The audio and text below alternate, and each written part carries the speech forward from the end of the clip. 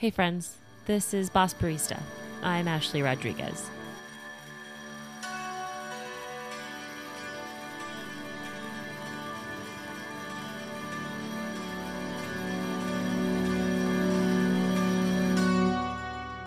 So I really think my only question for you is, how do you do it all? Okay, but maybe we should actually have you introduce yourself. Yeah, how do I do it all? Cool. So my name is Erica Escalante, and I am a coffee shop owner in Portland, Oregon, of the Arrow Coffee House, and I have two locations. And then I also am a director of coffee for a nonprofit called the Abbey Coffee Project here in Portland. And I I hate introducing myself because I'm always like, oh, I do this and I do this. I own a commissary kitchen too here, where we like rent out a kitchen to small businesses that just need a little bit of time. And then I'm a family woman. Yeah. So I mean, this is probably going to be the theme of this entire episode. Is how do you do it? I'm seeing this 80s montage of like you in like different like scenarios with like really upbeat like pop music, and everyone's like, "How does you do it?" But besides that, let's talk about some of the stuff you do. But like, let's go backwards. Yeah. How'd you even get into coffee to begin with? Yeah. So, well, in high school, like there's a Starbucks down the street from my school, and my mom worked late a lot, so I would just walk down to Starbucks and just hang out there for like an hour every single day with the baristas. And they would like make me a frappuccino, and I'd hang out, and I'm like, oh, I love this. I love coffee shops. And I didn't have a lot of friends in school, so I just like they'd always ask me how my day was, and like I just loved it from the very start. What were you like in high school? Oh my god, I think I was really annoying. I've always been really dynamic, but also like maybe over emotional and just a lot, like so talkative. And I didn't have a lot of money, but I went to a really wealthy school. I was like a low income family, but my mom wanted to send us to a private Christian school. So it was like, I was also kind of chunky, so like I couldn't fit into Abercrombie and Fitch clothes, and my mom thought it was like too porno. So like I just wasn't cool. And these are the things that come back. And I was so defiant. Like I would get in fights for fun, and I just wanted to argue with everybody. But you know what's funny is I run into people from high school now, and they were like, "Really? I thought you were so great." And I'm like, "What? Like, are you kidding? Like maybe this is just me myself." Where I'm like, I was terrible and not cool. And like, yeah, boy crazy. That's like that episode of 30 Rock where Tina Fey goes back to her high school reunion, but it's like the opposite, where she remembers being like a nerd that nobody liked, and instead she was a bully. But like your story is like the opposite. I wonder though, Ashley, now that like I'm a successful person, I have a very cool life. Like really, I'm like so grateful. And so when people find me on social media now from high school, like they're just like, you're so great. And like, oh, and then like you were great in high school. I'm like, wait a second, I'm pretty sure like you wouldn't even sit next to me at lunchtime. Like, I think you like me now, but I don't think you actually liked me in high school. That's funny. So I just wonder, we're all nice to each other now on social media. But I'm like, yeah, I just remember not being cool and not getting invited to stuff. So well, you mentioned being successful now. How did you kind of get to the point you are now? And that's obviously like a long story. So maybe we can start with like, how did you get your first coffee shop? Yeah. I will say that like, it's crazy looking back now because I opened my first coffee shop. It's almost 6 years old. So I was only 21 at the time.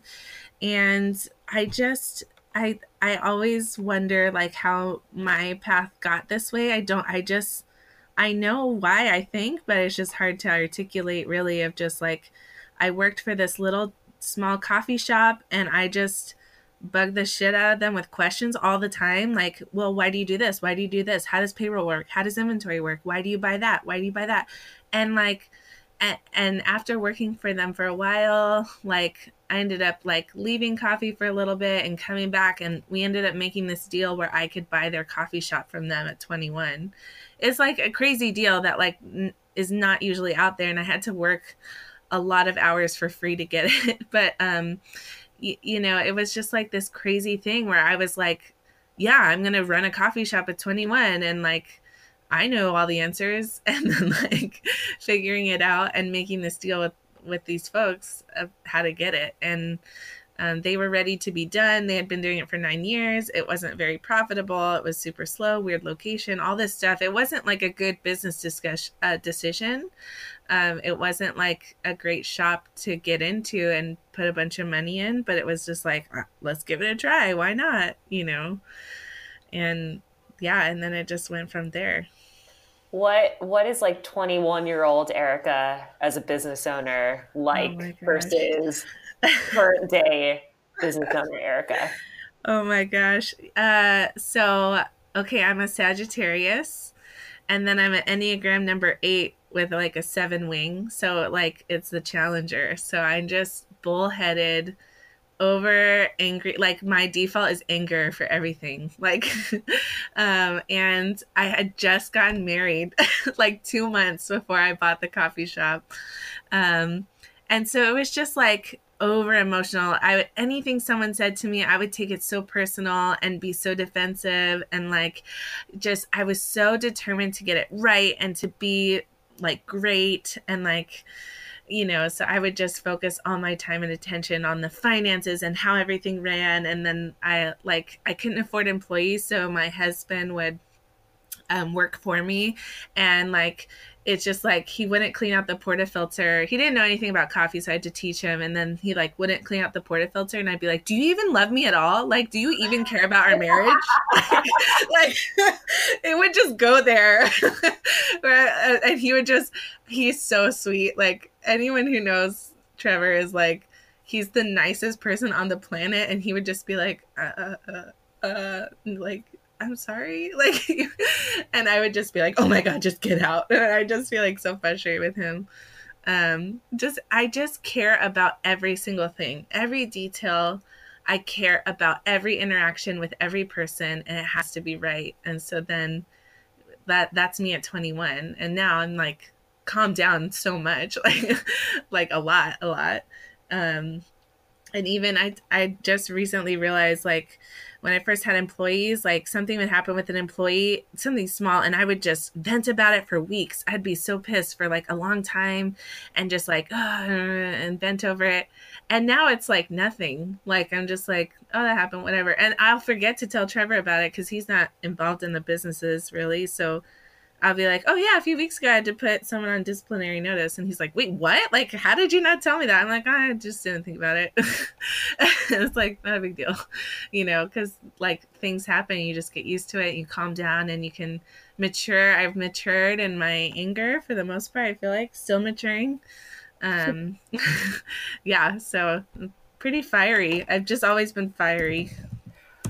I think like listening to the episode of Keys to the Shop that you did with Chris, one of the things that like kind of really stuck with me is the way that you approach leadership, because I think it's something that like leaders don't ever really think about, especially if like someone like in your situation, you were kind of just thrown into it. So I wonder, like, how did you start to kind of take lessons away from being the person in charge? Yeah, you know, I would say, so I was raised really religious, which my parents hate because they're like evangelical Christians. So you know, it's not a religion, it's a relationship kind of thing. But it is religious. Like I went to private Christian school. I grew up going to church like 4 times a week. Both my parents worked for the church. Like, and you know, I have a lot of feelings about that now. But like looking back, like the thing that I was taught a lot growing up was just like how to really care and love other people. And then when you have this small business that is like your whole livelihood, and you have employees come and work for you, I immediately would get so emotionally attached to them. And then every single thing they did was personal at that point. And I've seen this with business owners all the time, actually, like, because we care so much and we're working our asses off and we're so tired and we're poor, we're pretty broke. And then you have this employee that you're like, I'm going to train you. I'm going to try to be great for you. And then it's like they quit with a 2-week notice and you're just like, how dare you? And it's like so emotional and hard. Or like, you know, they didn't lock the door at night, or they dropped all the dishes on the floor and they all broke, and you're like, oh my God, I don't have $50. Like, come on. You know, and so I think like trying to figure out, listening a lot to all the talk in the industry about leadership, and then just trying to pull from my own personal experience, like, how do you love and take care of people and have really strong boundaries? And how do we make this work? How do you have a good relationship with somebody that works for you? And how can you provide a good relationship back for them to be in a safe place? It's just a combination of all those things that every year I'm just like, how do we do this better? And where have I gone wrong? And I made a lot of mistakes. So those employees out there, I'm so sorry. Like I've learned from every single person that has worked for me, good or bad, things that I've done right or wrong, or how I handle it. And you have to constantly challenge yourself with that. It's cool that you apologize to your former employees. Oh my gosh. I just actually had this conversation with a coworker where he was telling me about something that he did to one of his employees once. And I was like, you know, you can always apologize. And he's like, no, it's too late for that. I'm like, no, it's not. Yeah. It's really not too late. Yeah. No, it's hard because, you know, there are some things that you can't help. So you feel defensive because you're like, no, they did something wrong too. Like, I know they did something wrong because, like, most of the time with people, and this is, I had to realize this. I'm an extrovert. I'm really straightforward. I could just talk about stuff and it's not a big deal to me. But, like, being in the hospitality industry is constantly, like, having people on your team that have to put on a face all day because they got to please other people. And so they're like, you know, hi, how are you? And their smiles and everything's going great. Like, that's who I am. Like, I'd like just am that way. I don't know why, but I just am. But like for most people, they have to put that on, and it's work for them to put that on. And so for me, I'm like, everything's good. Everyone's smiling. Everyone's happy. Everyone's good. But inside, like something is bothering them, but they don't have the tools or the history, the life experience to be able to bring that up, or they have life experience that tells them the opposite, that it's dangerous to do that. They can't do it, that they're going to be in trouble. They're going to make someone mad. And so like they don't bring it up. And so all of a sudden, like 6 months later, this person that you thought you were really good with and everything was going well, all of a sudden dumps all this shit on you, and they're like pissed at you and they hate you, or they like really don't like you. And you're just like, what? Like, I thought we were really cool. Like, I thought everything was good. I had no idea that you were so upset about, you know, the way we pour cortados. I had no idea that that was bothering you. And so then you get bitter, like, oh, that was their fault. And you're like, no, okay. I had to realize the kind of people that are on my team and how they communicate. And I got to make this space for them, or try to. And I have to try to be able to work with who they are and what their life experience is. I can't expect them to do something that they don't know, or that they're uncomfortable with, or that they haven't learned, you know, or maybe they learn the opposite. And so it's just, the relationships, it's work. It's a lot of work, and it's worth it. So worth it. You mentioned kind of like your background growing up in an evangelical family kind of affecting the way that you manage now. Are there other parts of like your background or your identity that kind of influence the way that you view leadership, or even just being in the coffee industry in general?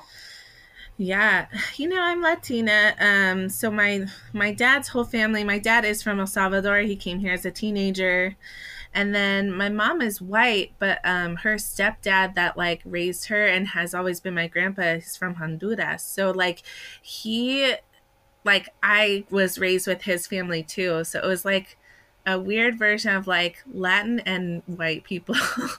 um, but like my Latin family, like for sure, like they're so warm and welcoming and hospitable, and also just like straightforward and kind of obnoxious, and like, like and we're just fiery. We love hard. We depend on each other very hard. We aren't really like awkward with each other. It's just like straight up.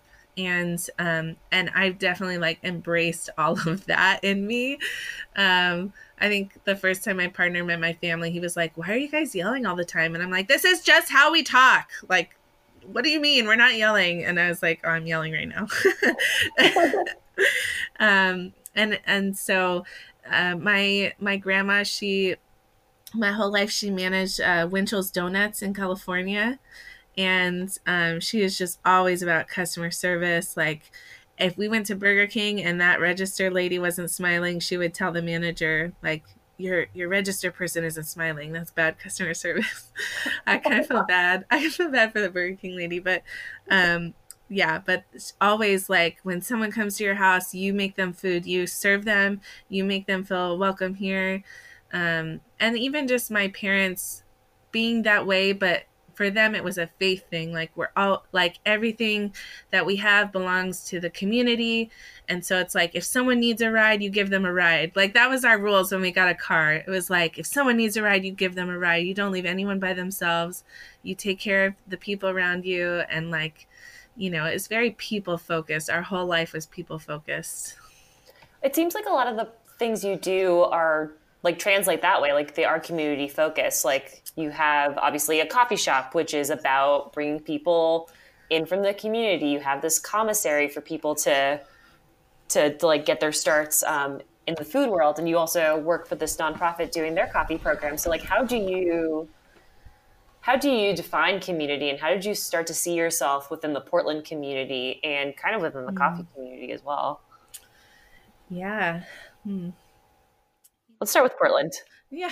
I think like the type of personality I have, I just thrive on people. Like I get so much like energy and joy and just fulfillment in my life by like having good relationships with other people. And like, man, customer service is my favorite. I just love like, "Hey, how are you? What can I get for you? Oh, here's your drink. Oh, how are you? Like, what are you doing today?" And like, I mean, like I love that. And so, you start incorporating that into your life. Like I'm the person when I walk down the street, if someone's walking, I'm like, "Good morning, how you doing?" And I like keep going. They're like, "What?" Especially here in Portland. You're like the person who's like dying to be on the register, aren't you? Yeah, I love that. I love being on the register. I like Portland is weird. There's a lot of introverts, a lot of very polite white people. And so it's like when I come down the street, I'm like, "Hey, how's it going?" They're like, "What? What are you doing?" The first time I went to a cafe in Portland ever when I moved here 9 years ago, I went inside and I was like, "Hey guys, how's it going?" And they literally stopped what they were doing, looked up at me and go, "Why are you so happy?" And I was just like, they literally asked me that. And I was like, "It's a beautiful day. I'm here for some kombucha. Like, come on." Like, and then I left there. I was like, I need to chill out if I'm going to make friends here, I think. And so I just get so much energy. Like it doesn't exhaust me to be that way. And so it's like whenever there's something community with people, I'm like, I'm there. Like throwdowns, yeah, I want to be there. Oh, this event, yeah, I want to be there too. Oh, what are you doing over at your shop? I want to be there. And I'm a busybody. I just want to be around people. And I think like the way I was raised, like in a low income family, but a part of this like Christian environment where it's like if someone doesn't have food, we're going to bring them food. If we don't have food, someone's going to bring us food. One year we didn't have any money for presents, and we like opened our door and there was a bunch of presents just there, like wrapped, ready to go for us. And it was like, that was just like normal life. Like, it's like, if you don't have something, someone is going to have it for you. Like, if it wouldn't be weird for me to call my grandma right now and be like, Grandma, can I have $50? And she would probably just give it to me. Like, you know, we just do that for each other. It's just how my family has been and my environment has been. And so it's like, my parents were always like, you always need to ask for what you need from other people. You need to let the need be known, and then you actually need to like fulfill other people's needs. And that's how this works. So like, and that's just how it is. And so I think something that you mentioned is you have to let the need be known, which is really like important too. I think that's hard to articulate. Yes. And that was like a phrase in my house growing up. I don't know how they did it or how they came up with it, but they always were like, let your need be known. Like, you know, if I wanted to be in cheerleading, it was like $250. And my mom's like, I don't have that, but like call your relatives and let the need be known. Like, tell them you want to do cheerleading and ask them for $20. And like, I would have to get on the phone and literally call my relatives and say, you know, hey, Thea, I'm going to be doing cheerleading. Do you think you have $20 so I can do cheerleading? And like, that's what we had to do. Like, and she'd be like, call your grandma now. And I'm like, okay. And I'd dial the phone and be like, hi, Grandma. Like, I want to do cheerleading. Like, can I have $50? Did you do cheerleading? What's that? Did you do cheerleading? Oh, man, I did. And I got kicked off the team because I wouldn't run when they told me to. Oh, I was pretty defiant. I was like, no, I'm not going to do that. That's dumb. And then my mom was pretty pissed. Well, I mean, you let the need be known, which I think is like it's kind of incredible that your family taught that in a way, because that's like teaching someone extreme vulnerability. It's not like common. Like, it's not common to teach people to be vulnerable. Now it is. Now it's like, you know, 2018, the year of self-care and the year of vulnerability. But like, I don't remember hearing the word vulnerable as much now as I like ever did, you know, in my whole life. So no, I'm amazed by my parents. Like, you know, they drive me crazy too, but like, they're amazing people. Like, I just, you know, my dad came here as a teenager from El Salvador. His family had to start completely from scratch. None of their degrees mattered, nothing. Like, my grandpa was the treasure of the country, like literally, like in the government, had to flee and got asylum here during the war. And when he got here, the only thing he was qualified to do is to be a mechanic. So he like he's still to this day is still a mechanic and works on cars. And he's like so smart. Like, you wouldn't know it, but he knows so much. And so it's like, they grew up in East LA. My mom's from a really poor family. And the two of them, they got together in high school and got pregnant with my brother at like 17 years old. And like, still figured out how to like stay together this whole time and like create a life for themselves and to like raise two awesome kids. And I'm like, how did you guys do that? Like, that's insane. And teach us things like that. Like, everything I know is like from them. So I'm like, how did you pull this together? That seems amazing and impossible. So I feel like I'm almost cheating in this interview because I've already interviewed you before. No. But one of the things that I was really struck by was the way that you view being a mother and like your example that you're setting for your daughter. And even before we started recording, you mentioned that like that was probably the part of the interview that most people reached out to you about. So I'm wondering, like, how do you see like yourself as a mother in the coffee industry, and like what kind of lessons do you try to teach your daughter and your soon to be next kid, since you're 8 months pregnant? Like what does that look like, having this coffee shop and thinking about service and thinking about like the example your kids will set?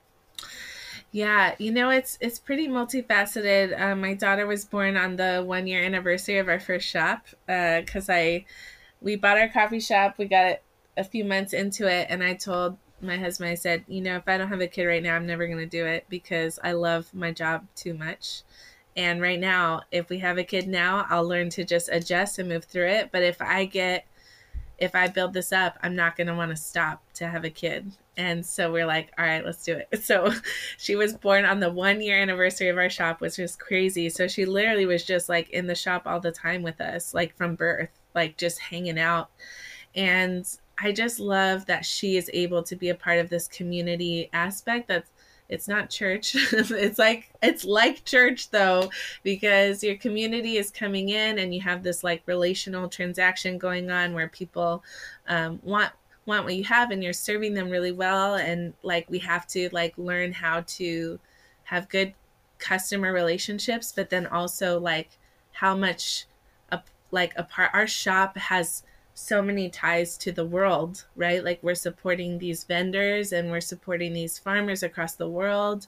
And like, we're just one piece of that. And so it's such like, it's crazy how we could teach her and our next one just that we are a piece of a huge puzzle in this community. And in the same way that church taught me that, I feel like my coffee shops, the coffee industry teaches my kids that, which is like so cool and amazing. You know, the other facet of that is teaching her. I realized this year, she's 4, she talks a lot. And my head manager at my Portland store, she calls Uncle Mark because he's a family friend.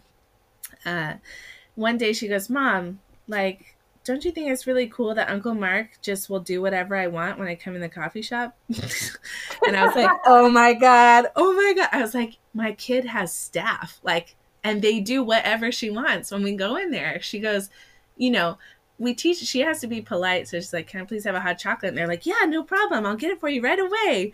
And I'm just like, y'all need to be a little bit harder on her and be like, you need to wait a minute. Like, I had to, like, because she just comes in and they're like happy to see her and they just get her what she wants. And she's like, isn't that cool? And I'm like, oh man, now we have to talk about having staff. And so like, I had to set these rules in place for her that like, when you go into the coffee shop, you have to greet every single person on our staff. You have to go up to them and look them in the face and say, hi, how are you?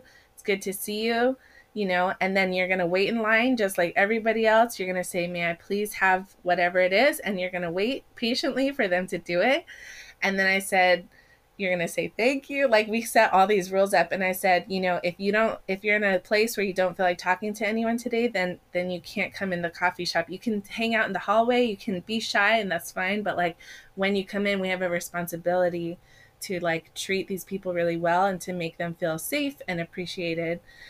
And like, and then I said, on our way out, we're going to say goodbye to every person and you're going to verbally encourage them. You say, you're doing a good job. Thank you for working hard today. I appreciate you. Something you have to like verbally encourage them. And we put that in place and it's so cute. It's so cute. How did she take to that? You know, she's like my twin and she loves it. Like she just jumps right in and does it. And she's learning a lot, I think, just about all of that. But like, I just always worry about, you ever have a boss who has kids that are terrible, but you're obligated to be nice to them because it's the boss's kid. So I'm like, I don't want my employees to feel that way about my kids, you know, so we need to do everything we can to make sure it's not hard on the employees when the kids stop by. And she loves it. She's so sweet about it. Sometimes she forgets or she's like, doesn't want to say something or whatever, but like the employees are so sweet to her. I just really appreciate the way that they treat her and incorporate her into their work. And they're really good with her and vice versa. She just loves them so much. And when they quit, she has a hard time when they leave. I know we had this awesome employee, Patrick, if you listen to this, like he put in his notice, it was time to move on. And she was like, Mom, if I write him a letter, like, will he stay? And I was like, no, Muñeca, like he's not going to stay. Like, it's time for him to move on and we could still be friends and we could go visit him at his new job. And like, and she was like, okay, like she was so bummed. But it's good. Like, I think, man, I can't imagine what she's going to say as an adult about this experience, but I hope my hope is that it will just be positive and good, and that my goal is to not have my kids resent my work, which is a fear. It's a fear when you're a working mom that like you're going to mess up and your kids are going to think that your job is more important than them. And that's hard to carry with you throughout your day, I mean, I don't know. Well, if I'm being honest. You can imagine. I don't know. My mom was a working mom. Yeah. I mean, you can imagine like if you had a mom and your relationship with your parents and just like, I remember my mom working till like 5 o'clock every day, and I would be like kind of bitter about it. Like, why can't my mom just be a stay-at-home mom? Like, why doesn't my mom make my lunch like the other kids? Like, why do I have to wait around for her every day? Or like, oh man, why does she have to work on the day that I have off? Why can't we hang out? And feeling that way. But overall now as an adult, I look back and I'm like, my mom was a badass and she was really cool. And I'm glad she worked because I had to find other stuff to occupy my time.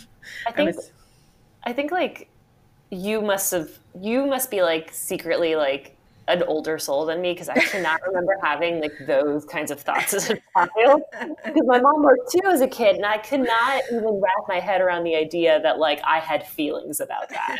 Like I was just like I was a dumb kid. I was not very smart, because I was just like, my mom worked, so I had like keys to the house, and I would just like go home and make myself a packet of ramen and like chill. But I also was like an easy kid. Like I didn't do anything. Like I just sat and read books.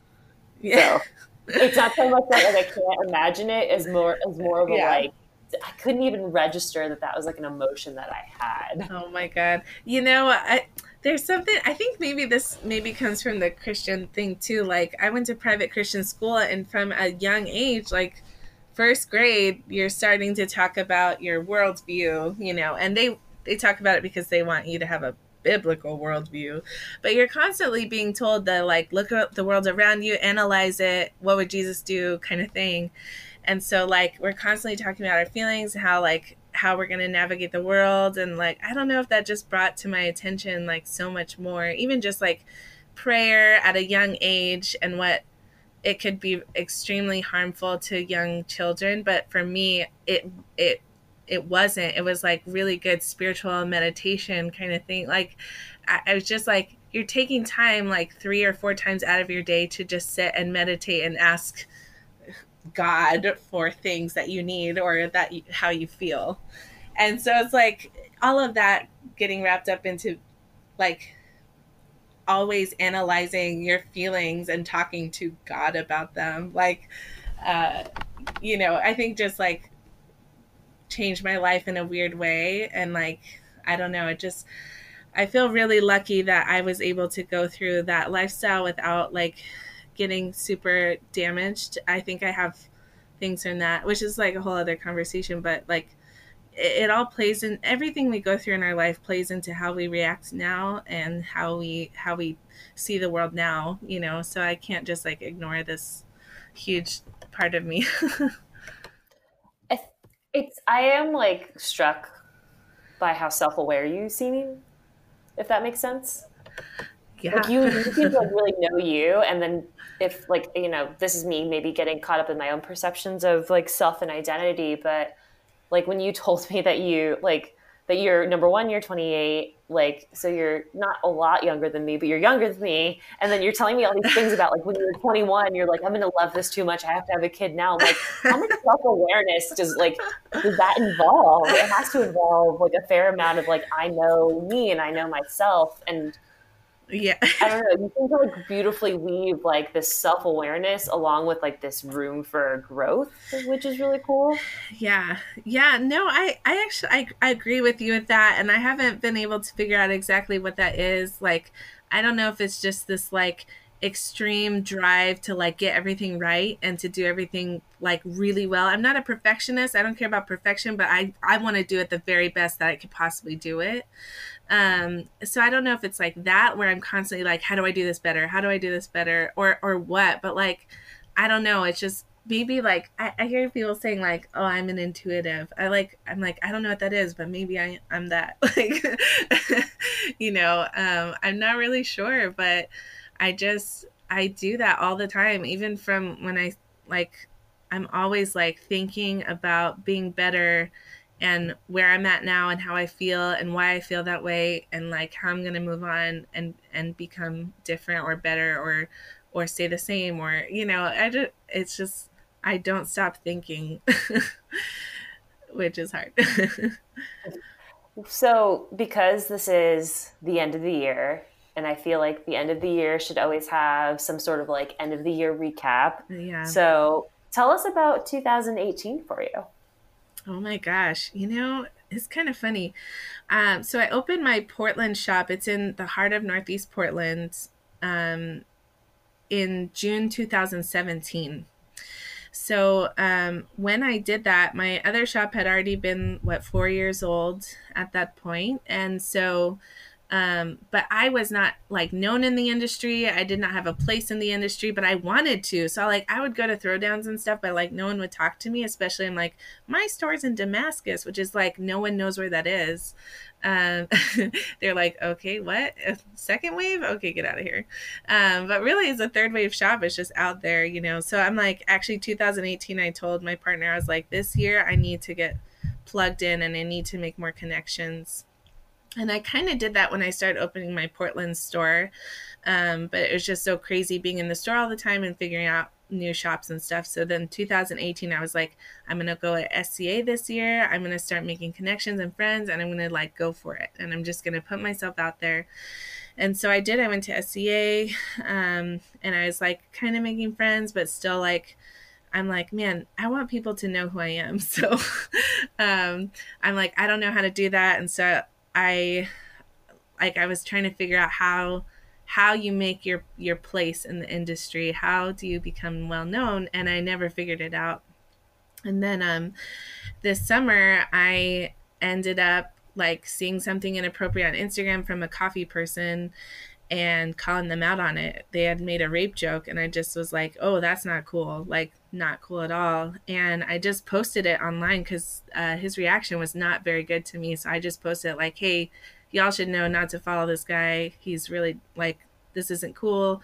And man, all of a sudden I was known. Like my Instagram blew up.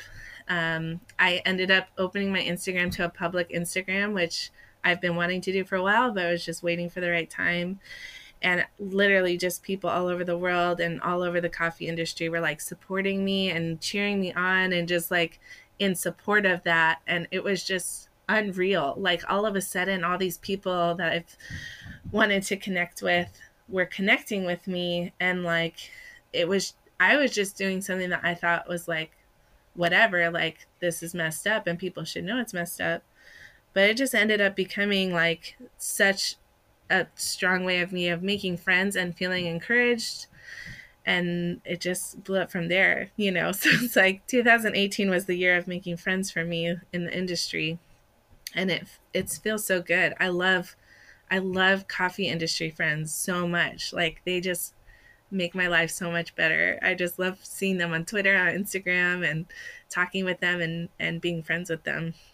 It's been the best thing. I think something that like really gets me excited is coffee in Portland. Not because of what it's been, but where it's going. So like the fact that like you're in Portland and like Karen and Mike Nelson are in Portland and like Ian is in, like there seems to be just like a lot of really great people opening up coffee shops in Portland in the last couple of years. And I wonder like how you see coffee evolving in Portland and like what's your place there? Yeah, that's funny because you're right. Like, man, even we have a Cassie and Joey that own Buckman Coffee Factory here too. And they're sisters that own Marigold Coffee and then this like shared roasting space. Man, we have Jen Hurd lives here too. She's like, we have these amazing people. And I would say they're some of my best friends in the industry and the people that like I turn to when I need something. Like they're my true friends, and they're amazing. And then you have a ton of like, we only make up a small percentage of the coffee scene here. You still have like typical white guys opening up crazy fancy coffee shops all the time, like everywhere. It's so strange. um and so it's a weird mix right now, especially like, yeah, I'm not really sure. I think our Portland scene is a little burnt out on events right now. We went really, really hard in 2017. There was an event going on all the time. And like now it's just like, oh, another throwdown. Oh, okay. It's just, so I don't know where our industry is going right now. We're all friends and we're all close and we make a point to spend time together and to talk. But like, I'm not really sure where it's going. A lot of baristas are looking to Stumptown right now. A lot of baristas are heading to Stumptown for those benefits, and like, we're just like, how do we provide, as small businesses, how do we do this better? Because like, we want to provide that too, but like, we don't have the money. And like, so we're all challenging each other and making each other better, but we just like, don't know where that goes. Yeah, that's totally fair. And that's funny that you said that about Stumptown, because I feel like I'm seeing the exact same thing happen here in Chicago. Yeah. But 2019 might be the year of the benefits. Right. Yeah. So, right now. But like, looking to something that I love that you said before we started recording, and I wish I had recorded this, is that you like being the center of attention. You like talking, and you like you like having the limelight. So I wonder, like, in the next like 10 or 15 years, when people think about you and your example, like, what do you hope people take away from that? Oh man. Yeah, I don't know.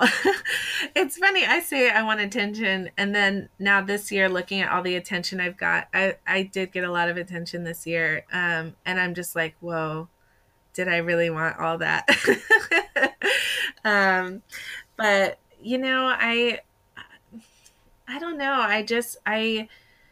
I have a hard time identifying myself as someone really spectacular or special or amazing. Like, I just feel like I'm myself. So to me, I'm just normal. I don't, nothing special. But then when I talk or have meetings with people or get interviewed, it's like, you're in this position where people are like, oh my God, your ideas are incredible. And the way you live your life and the way that you run stuff is like so amazing. And I'm like, it is? Like, I just thought I was like being myself or a normal person, but at the same time, like, there's no business owner out there that does this because they don't think there's something special. Like, if you're going out of your way to create a business, it's because you think you have something to offer that no one else does. Like, you don't just do this just because. That's ridiculous.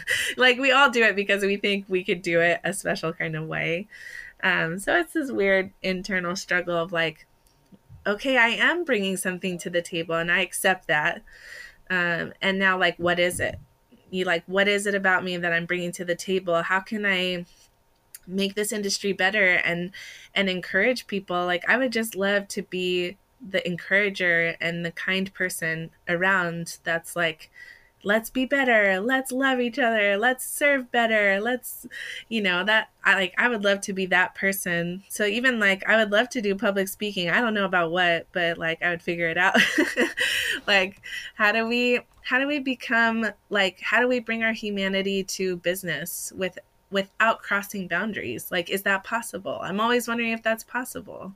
Like, how do business owners and employees like have better relationships without crossing boundaries? Because oftentimes we talk about having good relationships with our employees and it feels impossible, or it feels like you have to cross into some weird boundary of like, oh, they're like family, and you're like, that's not appropriate either. There's like a weird balance, and can we figure that out? And how do we become nicer in the industry to each other? Like, I just want to be nice, and I want everyone to be nice, and I don't know how to do that. So like, I would love to do that. Once I figure it out. Yeah, when you figure it out, let us know. Yeah. I know. And like, how do you, the main thing, like I'm trying to, 2019, I'll try to figure this out, but just like, I run the Portland Baristas page, Facebook page, and Instagram, and basically I just post about events or job openings. Like I just am reposting everyone else's stuff in one localized place so everyone knows what's going on. And like, especially in our industry or in any industry, but like for the coffee industry, it's like I was going to plan this event with somebody, and then someone was like, oh no, the people in that event, like they're abusive towards women and all this stuff. And I'm like, wait, what? Like, are you kidding? I never heard this. And then I was like midway planning an event with this accusation coming up. And it was like, no one told me directly. It was like, so-and-so said to this, to that, to that, to that person. And then I'm like, or is that my job? Like, what do you do? Like, what do we do in this industry when there's an accusation and like, we can't say it out loud? Or like, can we say it out loud? I don't know. Like, I don't know the rules. So like, you want to believe victims, of course, 100%. You believe the victims. We have to decide how to handle this stuff when it comes up so that like the victim is safe and protected, and like we are only promoting good things in our industry. But I don't know the balance. It's so hard. I don't know.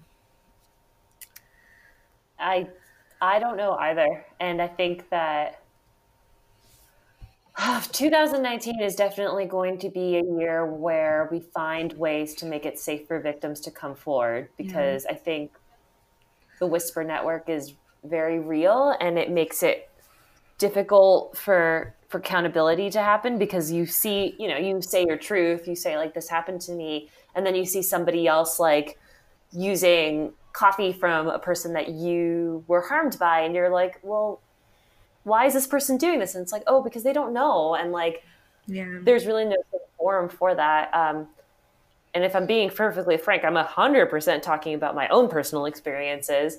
And even then, I have this podcast, I have this platform, and I'm still even like quivering a little bit, thinking that like I've said too much. Yeah. And that's hard. And like, and I'm in a position of power. Like, I recognize that. Like, there's not much. Like, at the end of the day, I own my own shop and I call my shots, and I'm like an empowered female, and I have people behind me, and like, so like me calling out somebody, I'm sure will have repercussions depending on how big the person is in the industry.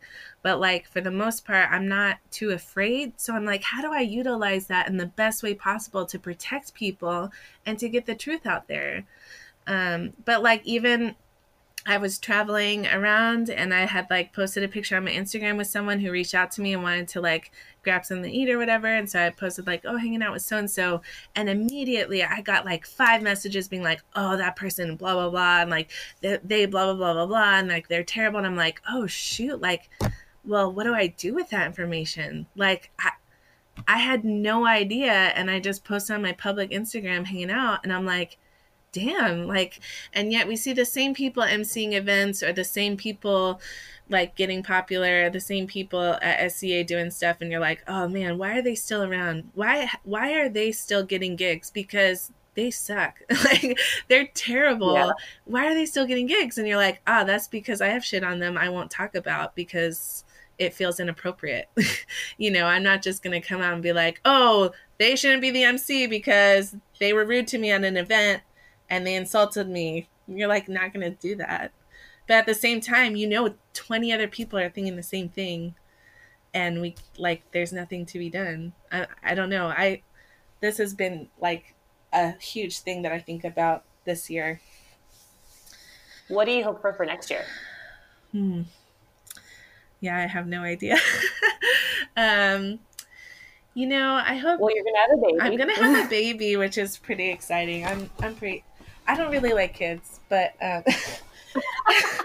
really don't.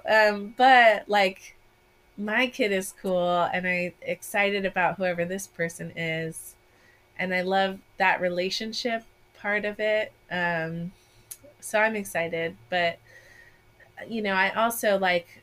I would love to have more discussions about this, and like, even if it's just a localized Portland conversation about, how to protect victims.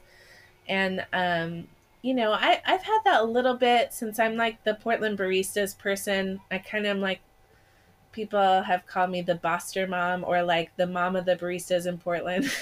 And I kind of like it. I appreciate it, because I just want everyone to know in the industry that like you are safe coming to Arrow or coming to me, if you need to talk about something. So I've had baristas come to me to talk about wage issues with their employer, or just like, hey, what do I do about this? Or I don't feel like this is right, but I don't know the rules. Or like, what do I do about this? And it's like just being able to listen to them and being like, this is what I know, and this is like the things that you could do.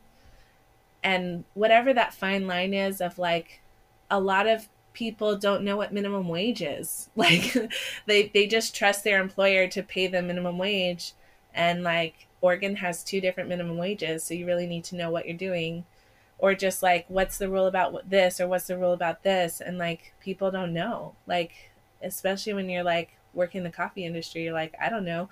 Or it's always been bad, and so this is normal. It's normal for my boss to like scream and yell and throw things at work. That's normal. And you're like, no, that's not normal. Like, that's not okay. And so it's like, I just wish that we can empower people to be better, because it's only going to make our industry better, and also be able to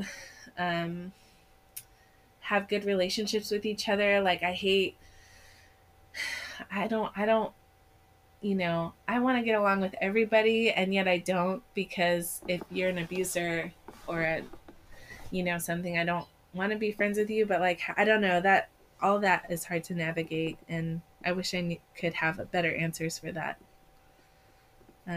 Well, we have all of 2019 to figure it out. Yes, quite. Erica, if people want to reach out to you, what's the best way for them to find you? So I'm on Instagram, Escalante_Erica, or I'm on Twitter, Brew Like a Mother. And I think I'm clever. I just joined Twitter like a couple of months ago, so I think I'm funny still. But I work for the Abbey Coffee Project, so that's a really cool nonprofit coffee experience here in Portland, and we serve coffee just like a manual pour over bar from roasters all over the world, and so we're like, that's really cool to see. But yeah, I'm mostly on Instagram. I'm on there, just posting about my life. And hopefully, like, I think I will try to do more public speaking this year. I tapped into that this year a little bit, and did some speaking engagements, and I really hope to do that again. But I know the first half of the year is just going to be a baby thing, and then probably the second half of 2019, we'll see what happens. Erica, thanks for talking to me and being like just really candid and amazing, and I could keep going.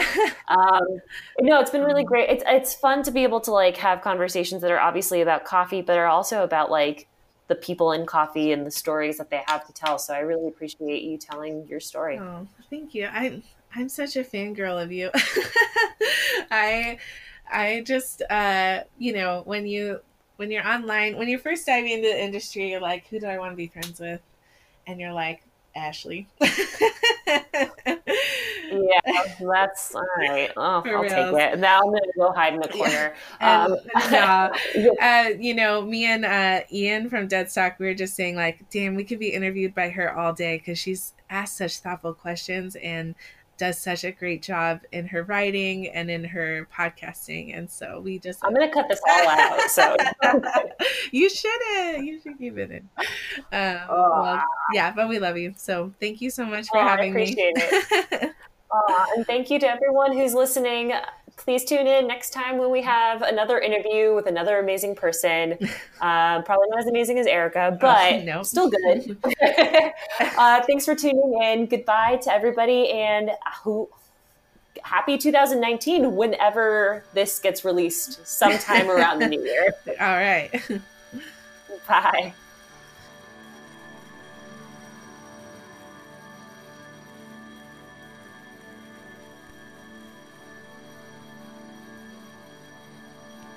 Boss Barista was created by me, Ashley Rodriguez, and made in collaboration with Good Beer Hunting, which is an industry-leading brand studio, editorial platform, and podcast devoted to the many issues worth discussing around the things that we eat and drink. You can learn more at goodbeerhunting.com.